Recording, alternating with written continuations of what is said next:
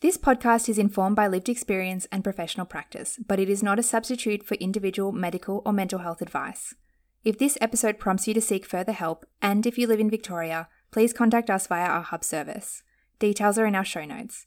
If you're listening outside of Victoria, please get in touch with the Butterfly Foundation. A quick note on recovery stories before today's episode. At EDV, we appreciate that everyone has a different story to tell. No one's eating disorder experience will be the same, and neither will their journey to recovery. You may not connect with everyone's story in the same way, and that's okay. We hold this space open for our community to share safely and with respect for everyone's lived experience.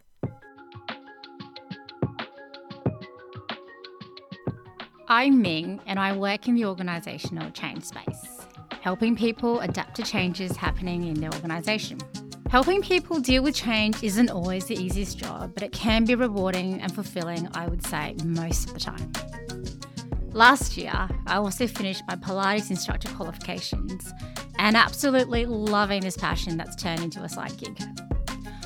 I was originally born in China. My family moved to Australia when I was 6 and we settled in Brisbane, where I grew up and completed all of my schooling. Today, I'd like to share with you my story about my eating disorder. It's a story about the struggles I've had with it, the shame and the blame that came with it, but also, and more importantly, it's a story about how I've come to claim this aspect of my life and see how it's enriched my life for the better. I first started experiencing thoughts about restrictive eating when I was 16. It was a way to cope with a volatile family environment and dealing with the stress that came with surviving in my senior school years at a very prestigious private girls' school and needing to excel academically, musically, and all around. My original intention was never to actually lose any weight. I grew up eating very traditional Chinese cuisine, which was always fresh and healthy, and I was a very sportive, active kid, so I was always quite fit. At first, I seemed to be in control of my thoughts, and it felt pretty good to be so in control finally, despite the chaos in my environment. I started dropping weight, but not noticeable enough to trigger any alarm bells to my parents, and I was feeling great about looking so good. In fact, in the beginning, I was feeling quite smug about it all. However, that all changed after about 3 months, when I started experiencing the physical side effects of anorexia. My period stopped. I was constantly cold, but the scariest part for me was episodes where I would go blind for a few seconds and black out. This very first time where I blacked out for a few seconds was when I was at work. I was working at the checkouts after school, and as I was scanning through grocery items and talking to a customer, all of a sudden I couldn't see anymore. It happened so quickly and so suddenly that I didn't have any time to react and process what had happened. I just remember I kept on scanning and talking to the nice lady that I was serving, even though I couldn't see her anymore. I never told anyone about this incident, but it was a big wake-up call for me. It was at this point that I realised my body was starting to shut down, but the problem was I was way too in the deep and I could no longer see the road back to where I used to be. Voices in my head had started taking over my everyday thoughts every second of my life. And the voices got louder with each day, and it felt harder to find my own voice and make my way back to a time when things felt more normal. It was at this point that my mum started seeing the physical side effects of my condition.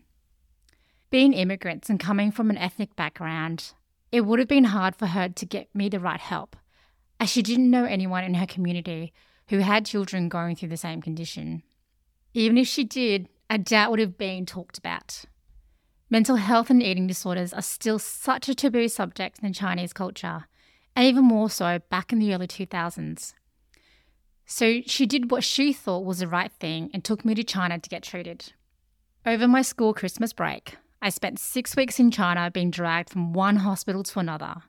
I was poked, prodded, and took more examinations and tests than I can remember. I was given a concoction of Western medication and Chinese herbal medication. And the more this went on, the more violated and out of control I had felt. The more louder the voices got and the more erratic my behaviour became. If I reflect back on this event, I don't believe any of the above actually worked because the starting point was all wrong. I was being treated for a physical illness instead of a mental illness. I was being treated as though a magic pill to cure me existed instead of being supported to find my own way out of the condition. I was constantly being told how bad things were getting, but instead, what I needed was reassurance that things can and will get better. I needed to hear examples of similar girls in my shoes who eventually did get better, talk to people who are experiencing similar symptoms, and not hear horror stories of the long-lasting side effects of an eating disorder. After those 6 long and scary weeks, I felt even more alone, even more anxious, and unsurprisingly, my weight dropped further. When I returned from China, my senior year had started and the pressure really piled on. I was constantly studying, but I recall I really struggled with my concentration at times. Even though I was able to keep up with my grades, it took more and more out of me each term. Things weren't great elsewhere either. Being a sporty kid growing up, Sports Day was one of my favourite days of the year, and I was a regular at most events on Sports Day, particularly in all the running events. Being a runner had been part of my identity from grade 1, and I always won ribbons on Sports Day. I was also part of the athletics school team every year, without fail. When I was in year 12, I lined up for my favourite event and I didn't even place in my heats. My brain knew exactly how to execute the run, but my body just couldn't perform. And I recall in that minute on the racetrack that day just how much this illness had taken from me. It had affected my friendships, my relationship with my parents, and my cognitive concentration skills. I went home that day and realised that I may look like I was in control, but I was no longer. The voices in my head was dictating my every decision and every move, and I was just a puppet to these voices that I couldn't control.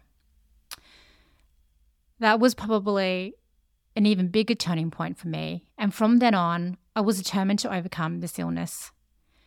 So I woke up every morning telling myself today would be the day that I'm going to get better and do things differently. But, as we all will know, determination alone without the right support is never enough. And by mid-morning, I would get overwhelmed, anxious, and I would go back to old behaviours just out of natural habit. At the same time, though, I couldn't identify these feelings or even have the right vocabulary to communicate what I was feeling. This awareness that I have now about my emotions came much later with maturity and therapy in my 30s. All I remember was that trying new habits didn't feel good. There were some days where I would go all day doing the right thing, or what I thought was the right thing, but as soon as something stressful in my life happened, which wasn't uncommon being year 12 and all, I would go straight back to my old habits. This on-again, off-again relationship and behaviour of constantly trying to get better lasted another 18 months or so, until well into my first year at uni. Multiple times I tried to explain to my mum about the voices in my head, but I really did lack the vocabulary to explain what was really going on, which made it even more of a frustrating situation. Food was always at the forefront of my mind all the time. I remember going to parties and I can't recall who was there, but I always remember what food was being served, what food I would eat, and what I wouldn't eat. Despite all of these frustrations, all of the tears, and all of the anxious feelings, looking back, I don't remember fully giving up on myself, however. Most days were really hard, but I kept trying day in, day out to get better. The same personality traits that had gotten me so sick, and that being determination, was now working in my favour. Leaving school also made a huge impact on my life.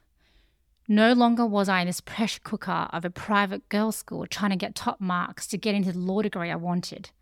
I had gotten in, and that translated to me applying less pressure on myself and just having more fun in life generally. Eventually, towards the end of my first year of uni, I started seeing physical aspects of recovery. I did start putting on a bit of weight and not being able to fit into my clothes, and the temporary blackout episodes were all gone. And yes, putting on weight did spin me into a state of anxiety and want to go back to old behaviours. But now I had lost those voices in my head that had controlled me for so long. I was now in control of my own emotions, and when I realised that, I was able to learn to self-soothe myself out of states of anxiety. I made more of a conscious effort to distract myself with activities as a way to stop myself from my spiralling thoughts.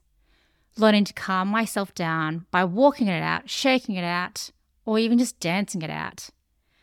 I also started putting a huge emphasis on having more fun and enjoying life, proactively reminding myself to do this over a focus on less helpful things like food and exercise. Taking a more light-hearted approach to life was what I really focused on, rather than always being so serious and trying to be such a perfectionist.